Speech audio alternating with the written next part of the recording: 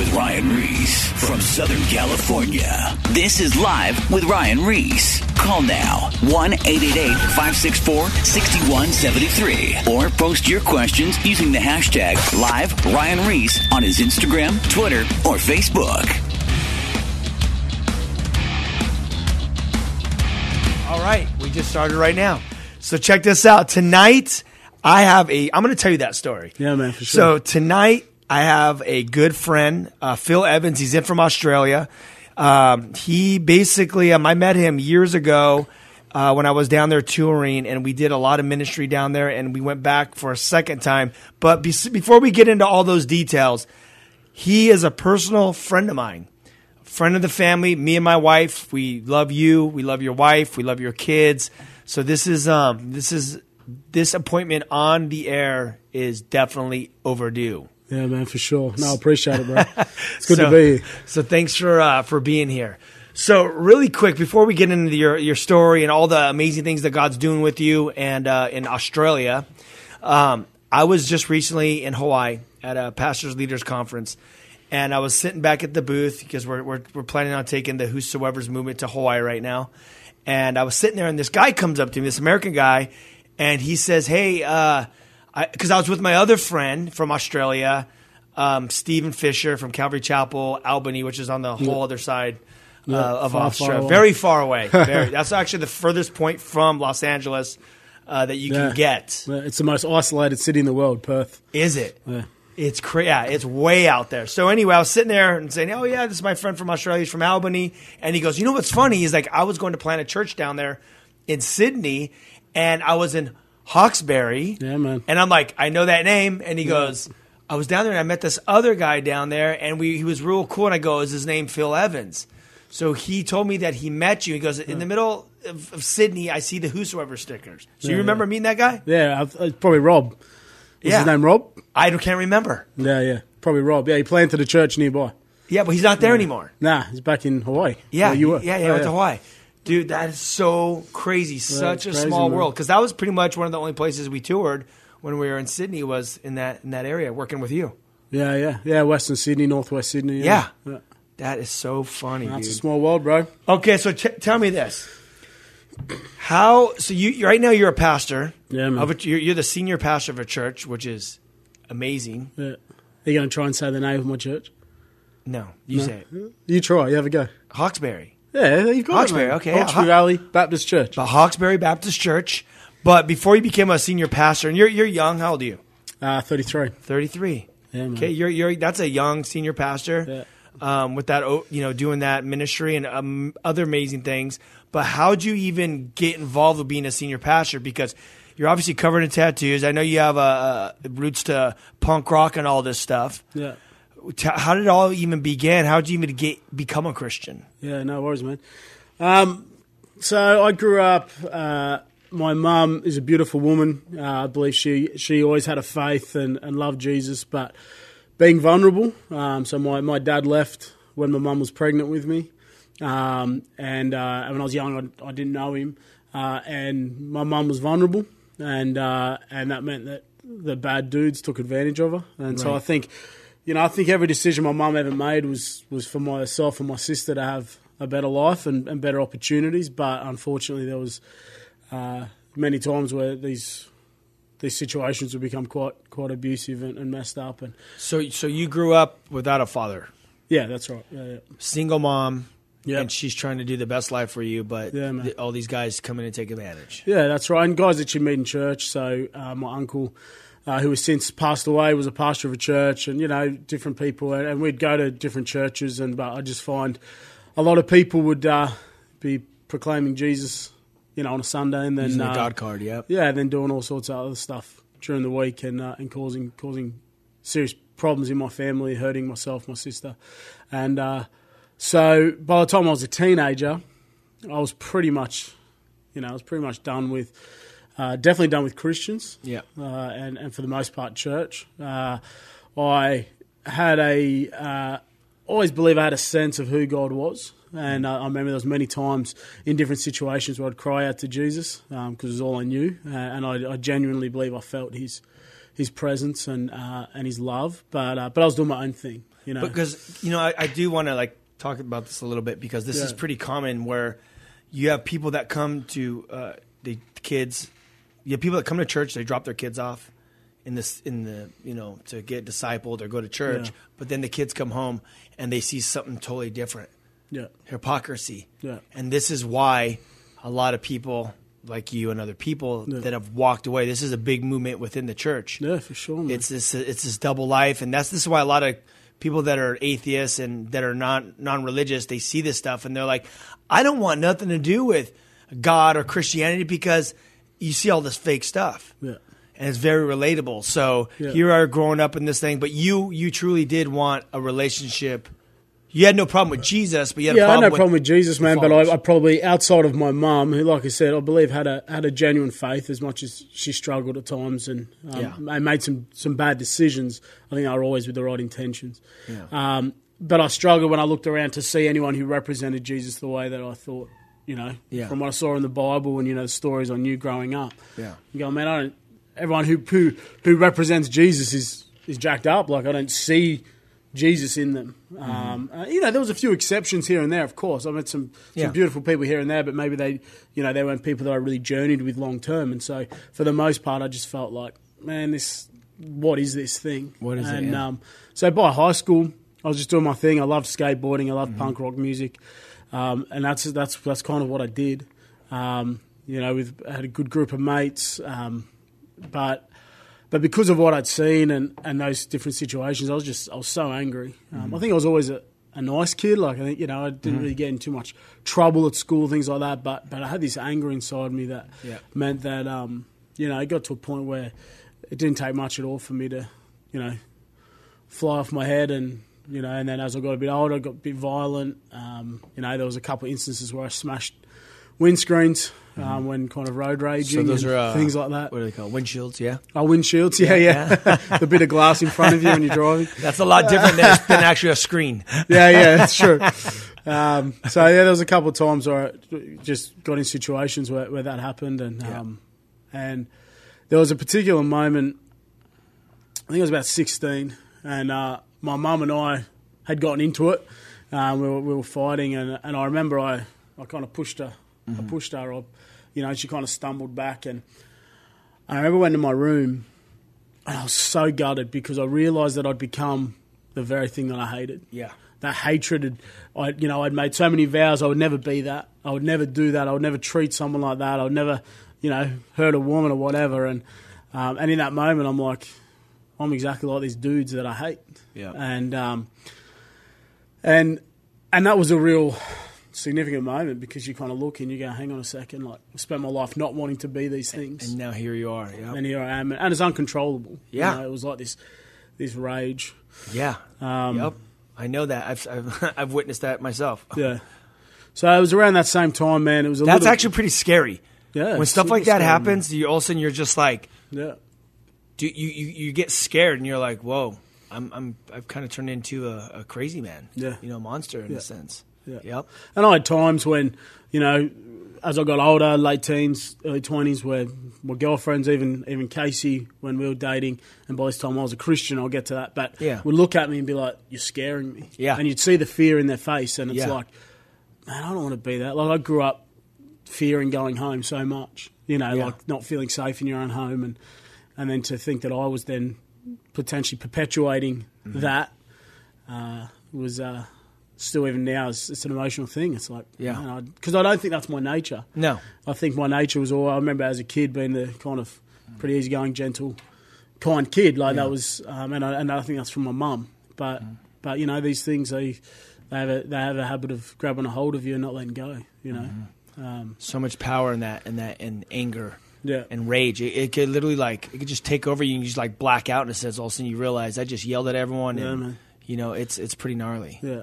Okay, so you're dealing with this. You're dating at this point. Were you dating your girl at that, or your? No, not Casey. No. Okay, just so how in high school, different. How were relationships? Just like growing up, were you like trying to just hook up with chicks, or just dating? Yeah, a girl? I mean, you don't really have a gauge on how to treat a woman. I've never seen that done well, and so you kind of it's a very selfish thing. Yep. What can you get out of it? Yep. So I had a handful of girlfriends and things who, probably one in particular, to this day, I still carry some real sadness of how I treated her. Yeah.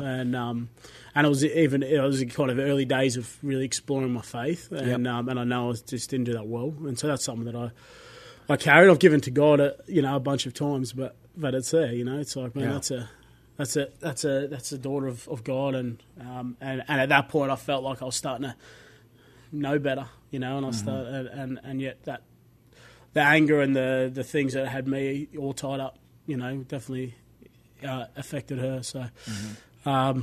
When you were in school, did you get involved with like drinking and drugs or anything like that, or were you I just more I used to party just a little bit here and there? Yeah, I used to party like drinking, weed, that sort of stuff. Yeah. There was definitely people who partied harder. That definitely towards kind of probably 16, 17, that definitely sort of ramped up as you try and, I guess you start stepping into that numbing.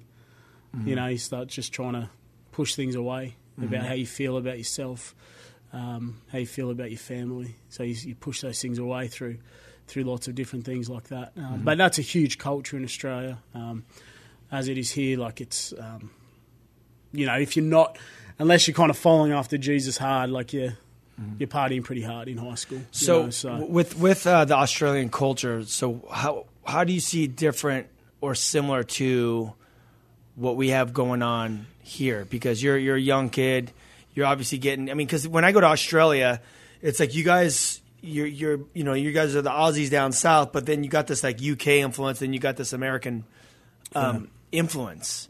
But you obviously have your own culture as well. The Queen, yeah, Her Majesty. You got these you got that subculture influence, man. And Aussies are crazy. I love hanging out the Aussies. Yeah. You guys are definitely wild. Yeah. I'd say the influence of the US is way bigger than the UK. Okay. I think that's very token. I mean, we're still part of the Commonwealth, but Yeah. the average kid probably wouldn't even know or care about that. Yeah. So, culture is very much driven, by where we are here in LA. Yeah. It's that's a huge influence. Right. But the big difference is we don't have the cultural Christianity. Yes. So I think that dipped out probably with my parents' generation. That sort of age group seemed to largely move away en masse from the church, and then a lot of people my age and younger, probably mid 40s and younger, I'd say, so even older than me, wouldn't have much of a gauge at all of church or Jesus outside of the media, which doesn't paint a picture. Well. No, at all. So a lot of people have the perception that, obviously Hillsong comes from Australia, so there's a lot of huge, thriving churches. It's not like that. No, it's not like that. I mean, they're an anomaly, and they've done an amazing ministry in Australia, but most churches in Australia would be struggling, and there's not the So here you are. You're growing up, and it's not like America as far as like we're built on a Christian country and all that stuff, which doesn't really mean anything at this. I think it was technically built on Christian values, as everything seemed to be back then. But but that's long. they didn't seem to. Yeah, I mean, it was a criminal. It was a convict colony. Yes, Australia started as a big prison. So yes, that says a bit about just the attitude and the way that people approach any sort of authority or any sort of system that would say, hey, you need to live a certain way. That's true. So that's still true. Very strong in our culture. Yep, for sure. Yeah. So then for you, here you are, you're trying to, you want to find God, but you're struggling on all these other things that are going on. So you don't really have Christian people around you, right? No, definitely not by that point, no. So how'd you end up finding, coming to realization that you needed God in your life? You're not surrounded by people. What was that? What were the things that led up to this moment, I guess?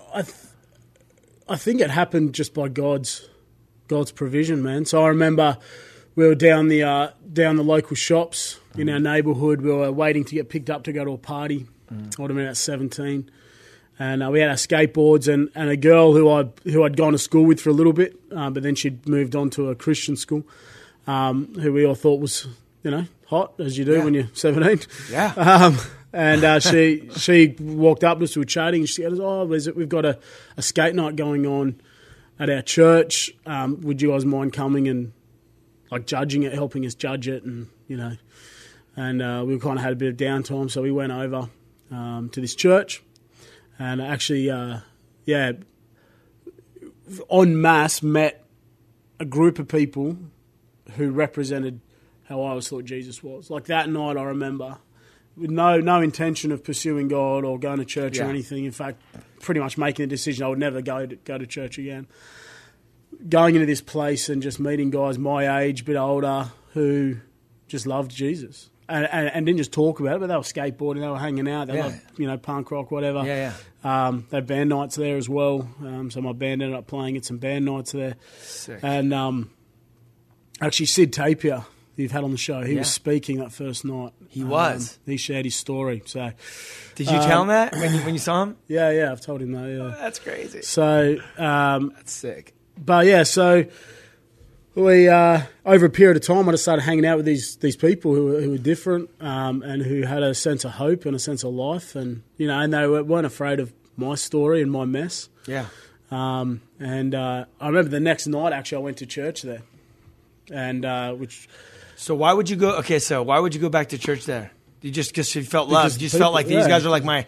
These guys are down to earth. They're like in the same stuff I'm into. Yeah, exactly. Man. It just felt like there's zero judgment, man. It wasn't like get yourself sorted then come to church. It was like, man, just come as you are. Yeah. That's what it's about. Both Jesus and Kurt Cobain put so perfectly. And so I just felt like I wasn't being judged. I wasn't kind of being told to scrub up or. And I was angry, man. Like, and that was obvious. Like by that time, I was pretty angry, and so started that journey, man. I would say it was over 6 months, probably, of coming to a saving realization of who Jesus was. Okay, so let's talk about this because there's people that are listening right now that don't even have a relationship with God. Yeah, man. There's people that have just given their life to Him, just said, "Hey, Jesus, come into my life," and they're like, okay, now what, dude? I'm angry. Yeah. I'm hooked on porn. Time Magazine just came out with a huge article about pornography. Yeah. Look it up. The effects of it. There's people that are, coming out of bad relationships, drugs, alcohol, bitterness, anger, hate the church, hate Christians. Yeah. This is on, radio shows. I mean, anyone could be listening. Yeah. But maybe they're asking themselves, well, how does it even work? What's the process? How do I give my life to God? And should I expect everything to be okay overnight? Yeah. Obviously, nothing's going to be okay overnight. No. The only thing that's going to be okay is you're going to give your life to Jesus. You're going to be forgiven of your sins, and you're going to have eternal life. That's what's going to happen immediately. For sure, man. But what is the process? Tell them what the process with someone like you, how you got to where you're at now. Yeah. I think the first bit for me was stopping blaming everyone else. Okay. So I was in this place and I was, ticked off at the world, ticked off at my family. By the time I left home at 18, I'd lived in, I think it was 27 or 28 different places, refuges, government housing, all that sort of stuff. So, I'd been kind of moved around and it was just messy, man. And there were so many things I could kind of hang my hat on and say, but that, them, they, he did this, she said that. There was all sorts of things said to me, done to me, situations I found myself in that. But at the end of the day, I came to this place where I was like, hang on, that's only ever going to hold me back. Right. And so until I can stop and look, regardless of what's happened to me or what's been done to me, until I can just stop me and God. Yeah. And go, I recognise that I'm broken, that I've sinned, that I've made decisions that have hurt God, that have hurt people. And, you ask anyone in prison today, they're all there because someone at some point hurt them first. Yeah. But the problem is we never take responsibility for that. We never go, hey, it stops with me. Right. Generations of brokenness and whatever, it stops with me. Because you could basically live your whole life being the victim. Just be like, this, and this is the way I am, and there's no change. That's right. Even though, just to be clear, things do happen to people, and it's not their fault, No, 100%. But this is why we either believe that God is real and He can change our lives, and he's in the business of getting people that are really messed up and transforming them. Yeah, that's right. And we have to believe that. So, Yeah, so the first thing was taking responsibility and going, I've seen, Romans says, well, we've all sinned and fallen short of God's glorious standard. Yeah. Without all that kind of good Christian words around it, it was a thing of going, man, I'm messed up. And I can't do this on my own. And, so I started to get into the Word, and, there was a couple of key moments where I remember I get really angry, and then I'd be reading Philippians, and I'd come across Philippians 4:6, which says, be anxious about nothing, and, pray about everything, and you'll experience the peace of God that transcends all understanding, and it will fill your heart and mind. And I had experiences of that as I read the Word, and I saw that kind of my story connect with God's story. Until, I remember there just came a time, and again, it was over 6 months, where I was just like, man, I'm all in on this. So it was you were cussing a lot. When did you lose the cussing? Did it kind of just fade out? Like one day you I'd say it kind of faded out. I remember making a few decisions at different times. So I'm not going to do that anymore, and you kind of go well for a week or something, and then you get stuck. Yeah, but there's like a slow process though that God does. Man. There's a slow, that slow kind of restoration, or sanctification, whatever it is, which happens from now until eternity. Yeah, it's ongoing. It's like, I'm a pastor now, and man, it's a daily thing. Exactly. The process of sanctification. So what about what about the bitterness and the anger and the rage and all that? How was that process? Because a lot of people deal with that. Yeah. So that hung around a lot longer, man. Hey, we're all guilty, right? Yeah. I get pissed sometimes. Yeah. So 18 would have been when 17, 18 would have been when I made a solid decision. So I'm going after Jesus. But man, I remember sitting down with my pastor when I was probably 21. Yeah. And going, man, I'm angry all the time. Yeah. And I just can't shake this thing. And I've just begun to really share with guys, be kept accountable to that. They would be praying for me. I did prayer ministry. Around that time, I started dating Casey, who's now my wife. And, even in there, she was saying to me, man, you're scaring me, Yeah. And over time, I can say that, it's been over 10 years since I've, flown off my head in anger. And previously it was multiple times a week. Right. And God's done that. And it was just like the work of the Holy Spirit. Yeah, 100%, man. And being in the Word every day. So allowing His Word to become part of my story, not just something that I do, every now and then, but actually absorb the words of God, so that when you're in situations, going through your day in situations where, man, that would normally set me off, it's like, man, hang on. And one of the most profound images for me that has really always captured my heart was when Jesus hung on the cross. Okay. And He said, "Forgive them, for they don't know what they're doing." And I remember when I first really explored that, and I was like, man, that leaves me without any excuse. And that took me on a further journey with my dad as well, which I'll share. Oh yeah, right. But you just go, man, there's a whole lot of injustice. There's a whole lot of things. Even as a pastor, people say things about you. People misunderstand you. Every week you got hundreds of people judging every word you say when you preach or whatever, man. And, but you just got to keep going back to that, man. I know who I am in God, and I genuinely have lived in that peace that goes beyond all understanding. And the crazy thing, when Paul wrote that in the Bible, he was strapped to a wall in a prison, chained to a wall. Yep. He wasn't sitting in a palace, living the good life. He was potentially facing execution. But yet he's telling this church, man, just trust God. And His peace will fill your heart and mind. So that was what he was living, even though he was unjustly imprisoned. And so we're all, So God did that work over a period of time. And, I still had a lot of fear around being a father, being a husband.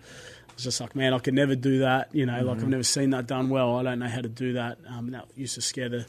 And God does it through the Word of God. I want to just let the listeners know, maybe you're listening right now and you're in the same situation as where he was.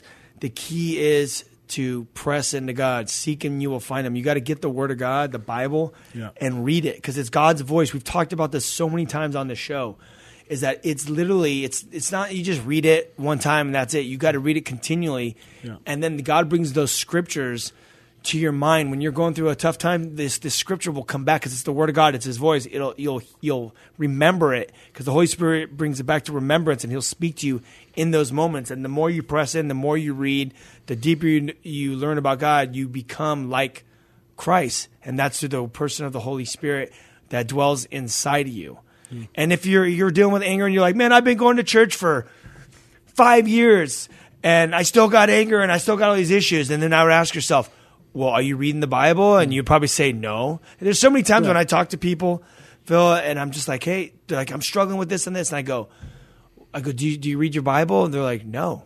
And I'm like, dude, that's the key. It's the Word of God. That's what transforms us. That's the only thing that will transform us. And people go, oh, God's not speaking to me. That's the other thing. Well, God doesn't speak to me. He's not speaking to me. I'm not hearing from God. I don't know what to do. And it's like, man, are you in the Word? Man, sometimes, it's I don't have time for that, man. It's like, well, they don't have time. That's how He's going to speak to you, man. This is the key. Yeah. Okay, so God starts doing that sanctification process is what we call it, the transforming. Yeah. He makes you a new creation in Christ. And then, so now you're dating your girl at this time, right, Casey, at this time? Yeah, early 20s. So how'd that transform? Because you grew up in a situation where you didn't have a father around. Now you're looking at your girl like maybe getting married. Yeah. This is a big deal to do. How did that all work out? Man, it was. How did it all work out? Well, it's worked out. We've been married over 10 years now. But man, I was so scared. I was so scared of getting it wrong. I knew. I mean, when you met Crystal, it's like, man, I don't want to mess this thing up. You just know. Let's talk about that. Yeah. About not messing it up and like Christian dating. Yeah. As well, like how it all works, because people don't know how to do that either. Yeah, man. And your wife is beautiful, by the way. She is. Yes. She's my favorite person in the world. I talk about three things with people, and I'll probably go from this perspective now because I think even then I didn't have all my stuff together and I was figuring it out. But when I counsel people now as they're figuring out relationships and dating, I talk about three things. I call it the litmus test for a relationship. Mm-hmm. I talk about, do they bring you closer to God? Mm-hmm. Do they bring you closer to the call of God on your life? And do they bring you closer to the people that matter? So your family or, people who love you. Okay. And so for me, those three things in a dating relationship. So someone who's bringing you closer to God, man, you guys are honouring each other. Physically, you're recognising God's call on your life and God's design for sex and relationships, and that's between one man and one woman for life in the context of marriage. Right. So I always say to young guys in particular, I go, man, that is a daughter of God who's called by God.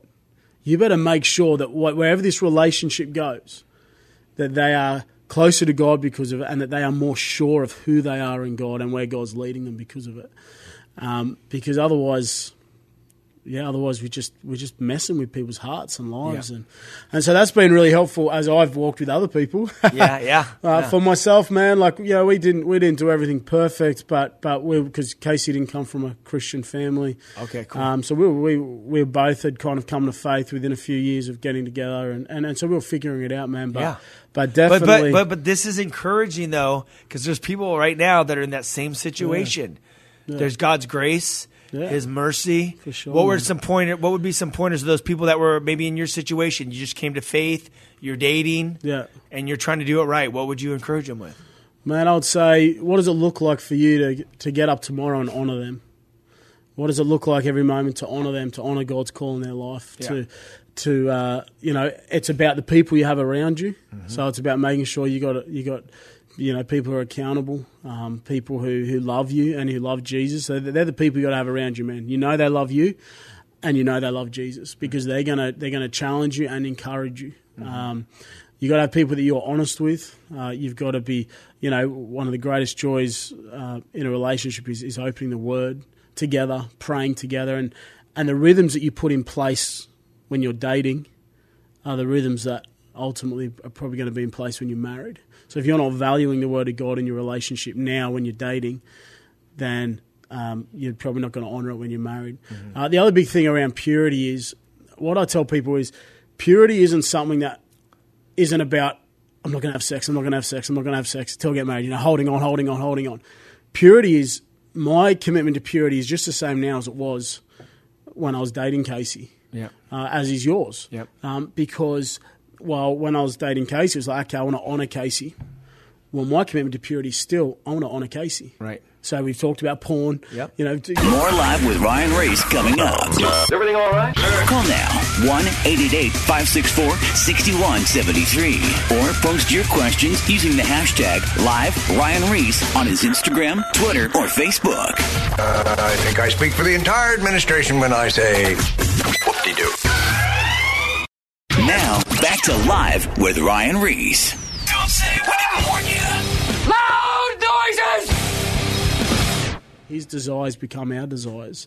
And, and so that's just been a big part of figuring it all out. So now I know you're married, you have kids. We still have we still have plenty of time to talk. But was there something that happened with your dad? Did you ever reconnect? Or? Yeah, so there was a couple of times as a kid when, he would say he was going to come visit. And I remember, I think it was my 4th birthday.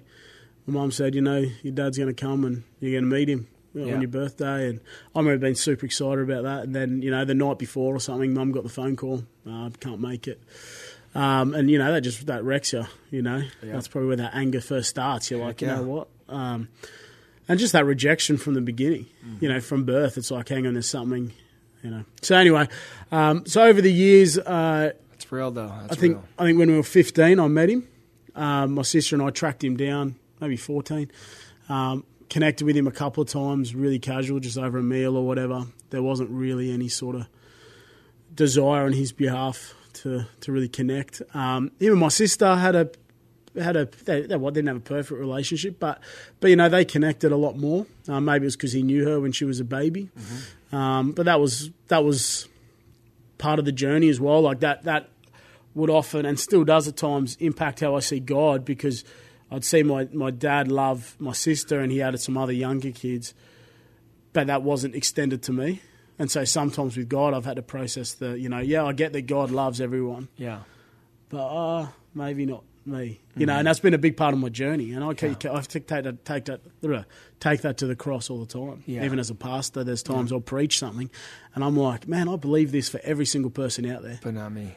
But I'm struggling to land it for me. Yeah. And so that's been a big part of my walk with God. When my sister got married, she got married quite young. He walked her down the aisle, did a speech, all that. So, that was cool for her. And I remember when I got engaged to Casey, I reached out to him, sent him an invitation to the wedding. And this was probably, one of the most painful moments was he actually sent me a letter. And I just remember one sentence from it. And he said, if I came to your wedding, it would be out of obligation, not affection. So he didn't come. Dang. And that broke me, man, because I'm like, this idea that, I'm a man now, we can stand shoulder to shoulder, I'm starting my own family. The other thing I'd done was I'd had several different last names growing up, just my mum's maiden name. One of the guys she married, I took his name at different times. But when I was 18, I actually took on Evans, which was my dad's name, but I'd never used it in my life. Right. But I was like, that's my rightful name. I'm going to start something, I'm going to start something new. Yeah. Something of significance, So, but even that was never acknowledged or, And so he wrote that letter to me out of obligation, not affection. And how old were you at this point? I got married at 23, so I would have been around 23. Okay, yeah, you're still young at that point. So, man, I got married and, going along in 2012, got a phone call from my sister saying that he was dying of pancreatic cancer. He only had a few days to live. And I wrestled with it. First reaction, honestly, was good, Yeah, I was going to say.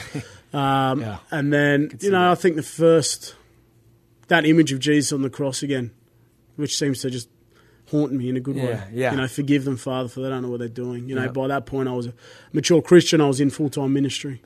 I was like, hang on, man, like, I don't have the right to not go and to not pray with him and to minister to him. And so I drove a couple of hours. But the devil's there at the same time. Sure. I didn't want to do it, man. The devil's always there. See, you guys, this is the deal. You always have God working, and you have the devil always trying to cause a ruckus, saying, no, look what he did to you. Yeah. Why would you even do this? Yeah. Why would you go see him and put all these crazy thoughts in your head, just like he always does? He likes to play mind games, the enemy. Yeah. But then you went to the cross, and you're like, Father, forgive them, to the verse. Yeah. And my sister, man, she's crazy. No, she's not. But I wanted to be with my sister as well. You know, there was a kind of, hang on, this means a lot to her. And it meant a lot it was hard for her to be there, you know. So I went, did the 2 hours, ended up spending the last 5 or 6 days of his life there. So we stayed there, basically at the hospital 24/7. His other kids were there. He's, you know, at one point he had a photo with like my mum and like 3 other girlfriends. It was weird. But that was hard again because he had these moments with each of my sister and then his other younger kids where they kind of sat on the bed and he'd tell him he loved them and this and that, he's proud of them, and none of that came my way. Like none of it. Dude, this story is gnarly. So I can hear this. So again, at 27 or whatever, then you're just hurting. You're going. All of a sudden that anger and that starts rising up again. And I remember when he died. Like my wife Casey and I went into the room. And we were just in there with him, just us. And I remember just sobbing, man. And it wasn't because I was losing someone who was in my life. You know, most grief is because, man, this someone's in my life. But I think I was grieving the loss of any hope of ever having a conversation, you know, of ever hearing "I love you, son," or, you know, having a relationship with my dad. I prayed for him. He didn't want me to pray for him or anything while he was conscious. Once he was unconscious, I read some Psalms. I prayed over him, and, you know, believe that God can do powerful things in that space. But and then so that was big, man, and it was encouraging as well because I realised that's how far God had brought me. You know, like literally at one point I would have just been glad that he was dead. You know, but all of a sudden it was like, man, no, there's a grief there, and then when I had my first son in 2014, I remember turning to my wife. His name's Abel. I've got 3 kids, Abel, Finn, and Willow. They're awesome. But I remember sitting in the hospital. He was about 24 hours old. I was holding him. And I looked at my wife. Sorry. And I said, you know, this kid's 24 hours old, and I've spoken to him more than my dad did, you know, in the 26 years or whatever he was alive for me. You know, I told my kid 1,000 times already I loved him. And again, like, that brought up a lot of, you hold your own kid and you go, how could you walk away from that? Yeah. So what's wrong with me? And you just go back into that place of going, man, must be something jacked up about me, man, because why would you? I could never walk away from my kid. Yeah.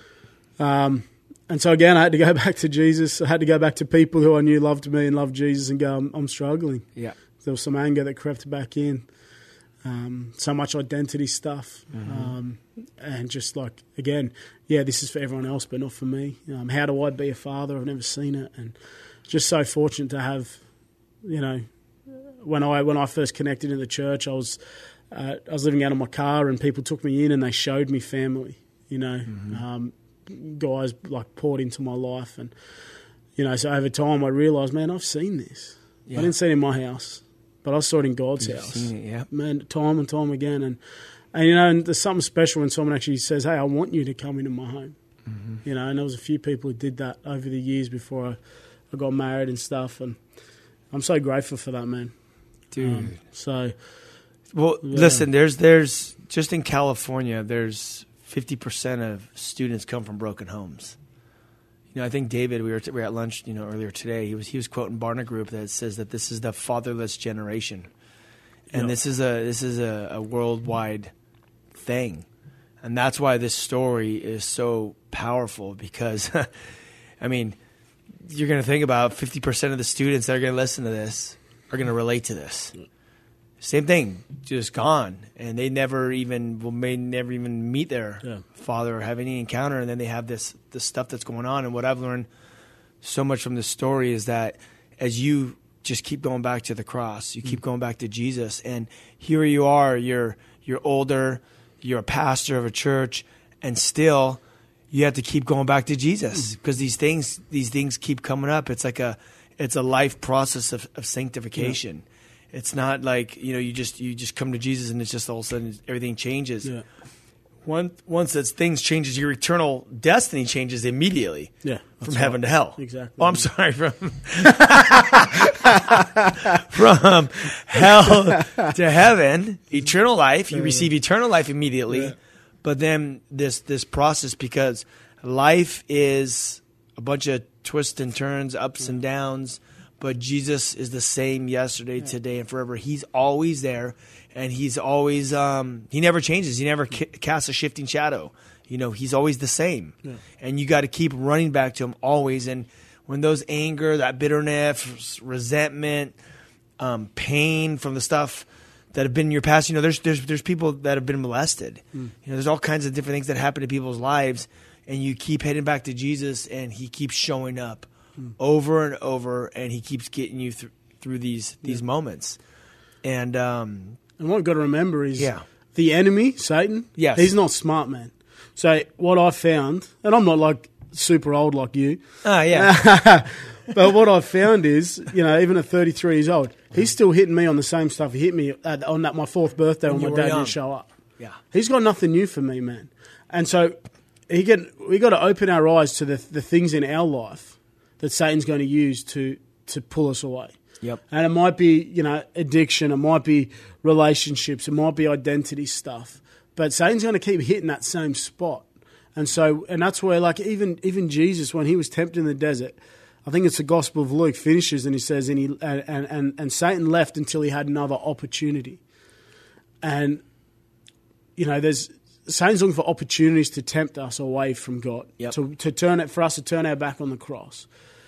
But more often than not, it's in the same area over and over and over again. Man, my daddy issues, that's where it lands every time. If I wake up on a Sunday morning before I got to preach and I'm feeling like rubbish, it's normally because of daddy is something to associate with that. I feel like I'm failing as a father or a husband, and then I go, was I ever meant to succeed in this, or whatever it is? Yeah, it's the same thing. I'm not good enough, or this is for everyone else but not for me, or whatever. And I've got to be so aware of it, man, and keep giving that to God. Go, no, that's not who I am.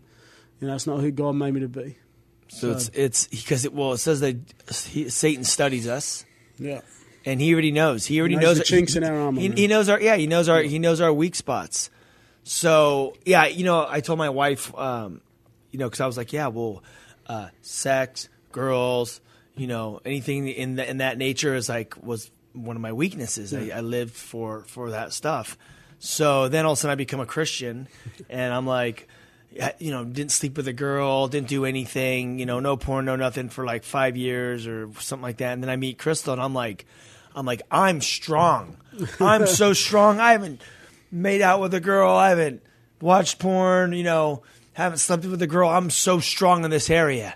And then I meet my wife, and all of a sudden, so basically you're going to meet your girl, and I'm just like, I'm like, I'm strong. But then all of a sudden I'm like, whoa. Yeah. Dude, I'm totally weak. Like this, I'm all of a sudden my body appetites come alive, and Satan knows, and this is why you have to have those boundaries, because he knows. Oh, I could take Ryan out easy. Sure. I'll take him out with this, and this. So you have to come up with these boundaries, because it's the same thing that I've been struggling with since I was young, because I got into pornography and stuff at a young age. So sex has always been this major drive in my life. Yeah. He knows. So how is he always going to come and get me? Through those things. He's going to try to – that's why you have to have those – it's so funny that you said that. And yours is you got the daddy issues, which is a common which thread. Overflows into sex and stuff, because you don't know who you are. So you try and find that. Yes. You try and find that sense of identity and purpose. And that's why a lot of these girls go out and they give their – that's funny that you said that, because these girls – a lot of girls go out and give themselves to all these guys because the daddy is, so they're just sleeping around, think that they're going to find love through these situations. And for a young guy brought up with a mum and a sister, I've got a little brother, Josh, who's 10 years younger than me as well. But in those early years, there's my mum and my sister, and there's a party that wants to feel like a man. I never knew how to climb. No one taught me how to climb a tree. No one taught me how to kick a football. No one taught me how to fish or shoot or whatever. Right. Like even now there's stuff. I said to Case just before I came travelling, I said, I get worried sometimes that my boys are going to get to an age where I've got nothing left to give them. Because there's just basic, you saw my house in Australia and I was doing this big renovation, man. I don't do any of that myself. I've got no idea. I'm like, man, I'll swing this hammer the wrong way. I'm going to do all sorts of damage. It came out really nice. Thanks, man. But nothing because of me. I'm the same way, though. Yeah. Know nothing about that stuff. But you spend a lot of time going, okay, what's going to make me feel like a man? because I haven't had that model to me, and you get it through media and everything, and there's a certain image, and obviously that involves the way you treat girls, and that involves, fighting, and that involves, that physical image of projecting something. And, and you got to go, I don't give a stuff what people think of me. I care what God thinks of me. Yep. Your dad was saying that just this morning in a study in the staff meeting. He was saying that that we've got to, if any time we look at people for our approval or for our sense of purpose in ministry, we've moved outside of what God's. You get your eyes on man. Yeah. And I think it says it in the Bible. Like as soon as we're seeking the approval of people, we're no longer servants of Christ. I think Paul says that. It's like, that's pretty hardcore, man. It's like, man. And I know for me, because of that rejection, I had a think potential about it. You were looking to for be that. people pleasing at times, because I go, I don't want this person to reject me, and so I'll soften something, and I've got to, and Casey's great at reminding me of that. Going, man, don't try and please them. Like that's not what you're here for. That's not what God's called you to. So anyway, you got all that going on. So what are you doing now for ministry? Tell us about what's happening in Hawkesbury. What's cool is I ended up becoming the senior pastor of the church. Well, before that, you were a youth pastor. Yeah, so I was youth pastor, a chaplain in a high school in Australia. We have some government grants that allow us to have chaplains in public schools. So I did that for a number of years, was youth pastor, youth and young adults pastor. I was always wrestling with my sense of call. At one point, I was going to be a copper. I always wanted to be a rock star. Has never worked out. Then about 3 years ago. Okay, well, here. Let's definitely talk about call, because a lot of people go, well, what am I going to do with my life? How did you know God called you this? Let's run through this. All right. So you want to be a copper? Yeah, so I was going to be a copper. I was doing landscaping out of school. Yep. Was going to join the police force, and the reason behind that was because I could see you being a cop. Thanks, man. I think. I have a lot of friends that are cops. The reason behind it was because when I was a kid, we had different interactions with police at different times in our home and in different situations, and I remember having both good and bad experiences. And I remember how much the good cops had an impact on me. Yeah. If there was a good cop who was willing to sit down in a lounge and talk me through what was going on, or give me a chance or whatever, that was always hugely significant. So that's kind of why I wanted to do it. When I finished school, I was like, maybe that's something I'll do. End up blowing my knee out playing sports. I couldn't go to the academy for a while. Yeah. Was like, well, I'll go to Bible college, figure out why I believe what I believe, and then I'll go to the police when my legs healed up. So I did a year of Bible college, ended up doing 3 years with a view of becoming a police chaplain one day. Finished Bible college, started the process to join the police force. Around the same time, our youth pastor was moving on, and the church offered me the job. So I took it on for a year. I said, I'll take it on for a year, I'll raise someone up, and then I'm going to the police force. But during that year, I was married already, and Casey already had a strong sense that this is what I was always meant to do. A ministry. She saw it. But I was pretty far from that. But during that year, each year I try and read a book called Pursuit of God by A.W. Tozer. If you haven't read it, it's definitely worth a read. And I remember I wrapped that up for that year. I closed the chapter. I was sitting in our lounge room. It was late at night. Casey was in bed. I closed the book. And I just had this moment, this kind of conversation with God about why I wanted to be a police officer. And it was because I wanted to help people, wanted to make a lasting difference. Mm-hmm. Then I just had this overwhelming sense that that for me to help people without pointing them to Jesus would always make me feel like I was not quite where I needed to be. And that's not to say we got plenty of amazing men and women in our church who are police officers, and that's godly people, and that's an important sense of call. Yeah, but this is the call for you individually. For my call, exactly. It was just like I just had this overwhelming realization that I only wanted to help people if I could point them to eternity. Yeah. And so I remember I got into bed, I woke Casey up, and I said, I'm in. She's like, what do you mean? I said, I'm ministry. This is it. This is what I'm meant to do. And she was floored because we were making plans on where she was going to live when I was going to the police academy. Yeah. She was like, yeah, if that's what you want to do, we'll do that. But I think this is what you should be doing. But, and from there, man, that would have been 2009, 2010. 2009, I think. Yeah, from there, man, it's just been an unfolding story of God's faithfulness. In the mix of all that, I don't feel like I fit the mold. I often feel, and that's one of the reasons why I connected with you, man. Yeah. When the Whosoevers first came along, it was like family. It was like, hey, I remember I was talking to Sonny last year when he was in Australia, Sonny Sandoval, and the very first sermon I preached, I had no idea what to preach, and I was freaking out. I'm going, man, all these guys who preach at our church, they're all, so straight, and they got it going on, and I'm going, man, I'm just a punk kid. I don't know what to say, and I actually used an interview that Sonny did with some shock jock over here, where he talked about, this guy talked to Sonny and said, I've seen a lot of Christian bands come through, but what I see in you is the phrase was a message with a corresponding lifestyle. That's dope. That's dope. And so I used that. I spoke on integrity, and I remember I used that, and I was telling Sonny about that last year, because that was before the Whosoevers. That would have been probably 2007 or 2006 or something. And I remember just needing to find my tribe. And and so that's why this has been such a huge blessing for me, man. Dude, to go, man. so Dope. There's freaks like me who are doing ministry. Filthy fishermen, just like it's just like the way I look at what we're doing. It's we're just the common folks in the culture, and we're not about the big bells and whistles and all that stuff. We're just with the common people, trying to be there, walk alongside people that are going through real people with real issues, and just seeing them come from desperate places in their life that are looking for Jesus, and just seeing the transformation. Yeah. And you met my dad today, and he told me, he said, Ryan, always be simple, stay away from the money, stay away from the power, and stay away from the women.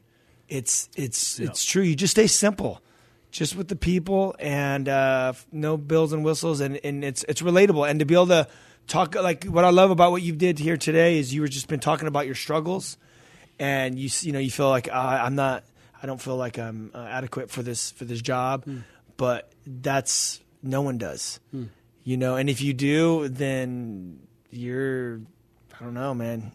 You guess you got it going on, bro. That's right. I don't know, man. I read the disciples and read about them and everything that they went through. They, in this time that we're living in, people want to see the real thing. They don't want to just see lip service. They don't want to have this message packaged to them, presented. They want authenticity. And they just want to see you living it out in your life. They want to know that, you go through struggles. Yes, marriage is hard. Yes, raising a family is hard. Yes, preparing messages is hard. Yes, trying to walk this whole faith thing out. It gets difficult, but we have the power of the Holy Spirit, and God gets ordinary men and women. He does extraordinary things. Yeah. And that is that's the pure gospel. So, so you're the senior pastor. Yeah. Yeah, man. So we're in the middle of a 3-year vision at the moment as a church around passion for God and people, pursuit of God and people, and the power of God through people. So that's kind of what we're hanging our hat on, man. Just going, let's be people who pursue God with everything we got, who pursue people, not in a creepy stalker way, but who really just get into the mess, man. I remember years ago you doing a message talking about the filthy Dorito in the bottom of the dip. And now and I've used that, man. I've used that because that's what it is, man. It's like literally swapping saliva. That's what Jesus did, and that's what he calls us to do, man. Get into people's stories and their mess. I think we need increased passion and just see the power of God at work, man. That's what changes lives. And so, man, we're looking. So that goes through to the end of next year, and we're just, I say to my church all the time, like, I'm just not interested in playing church. Yeah. I said it just here the other night. I say to my church, I drive 3 minutes from my house to my church, and I tell them I'm not here to play church. I don't get up for that. And so I said it here on Friday night. I said, I don't know how many miles from home I am right now, but I'm not interested in just tickling people's ears. And so, man, we've taken some hits because you want to give because when you give the truth is what sets people free. Exactly. You will know the truth, and the truth will set you free. Jesus says, "I am the way, the truth, and the life." Yeah. If you just give them feel good stuff, they're going to go home and they're going to face the storm, and they aren't going to feel good very soon. Right, you got to give them the truth because it's only the Word of God that will set us free and transform lives. Yeah. There's no power in anything else. So you get hits. And what I love, we've taken some hits, but just trust in God, man. Always. But if you don't get hits, then you're not doing it right. That's right. what I love about our church is, and I said this, the first sermon I preached as senior pastor 3 years ago, I shared my story again because a lot of people have come. The church has grown heaps since then, and I'm like, I don't know how many people know my story. And so I shared it as if it was someone else's story. And then at the end I said, that was me. 14 years ago, I walked into this place angry, drunk, high. That is dope. At the end, you changed it. Yeah. And now today I'm becoming the senior pastor of this church. And I believe that's church. That should be what all our churches are doing. That's it. Yep. There's a story of grace. I mean, the amount of people in our church who know me, warts and all, who knew me in my worst times, they used to call me Goodwill Hunting because 1 minute I'd be all like, making good choices and smart, and then the next I'll be flying off the wall. But so I'm so grateful to be part of that faith community that allowed me to grow into my calling and who now trust me as their pastor. And so now I challenge, I go, who's the 16-year-old, 18-year-old, 20-year-old punk kid who's causing us headaches, who just we don't understand, who God's actually raising up, and they're going to be leading this place one day because we can't rest on that. That's my story. That's happened. Now we go again. And I think that's what we do, man. Thank you very much for being on the show. And love you, man. Love you too, bro. Thank you. Peace.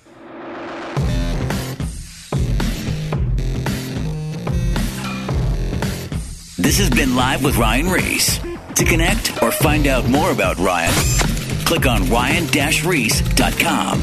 Check us out next Saturday at 9 p.m. for Live with Ryan Reese.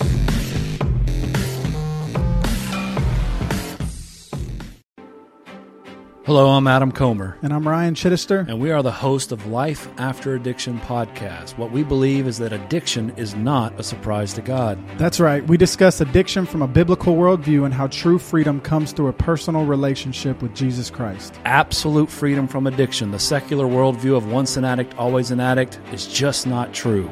If you or someone you loved struggles with addiction, subscribe to Life After Addiction at lifeaudio.com.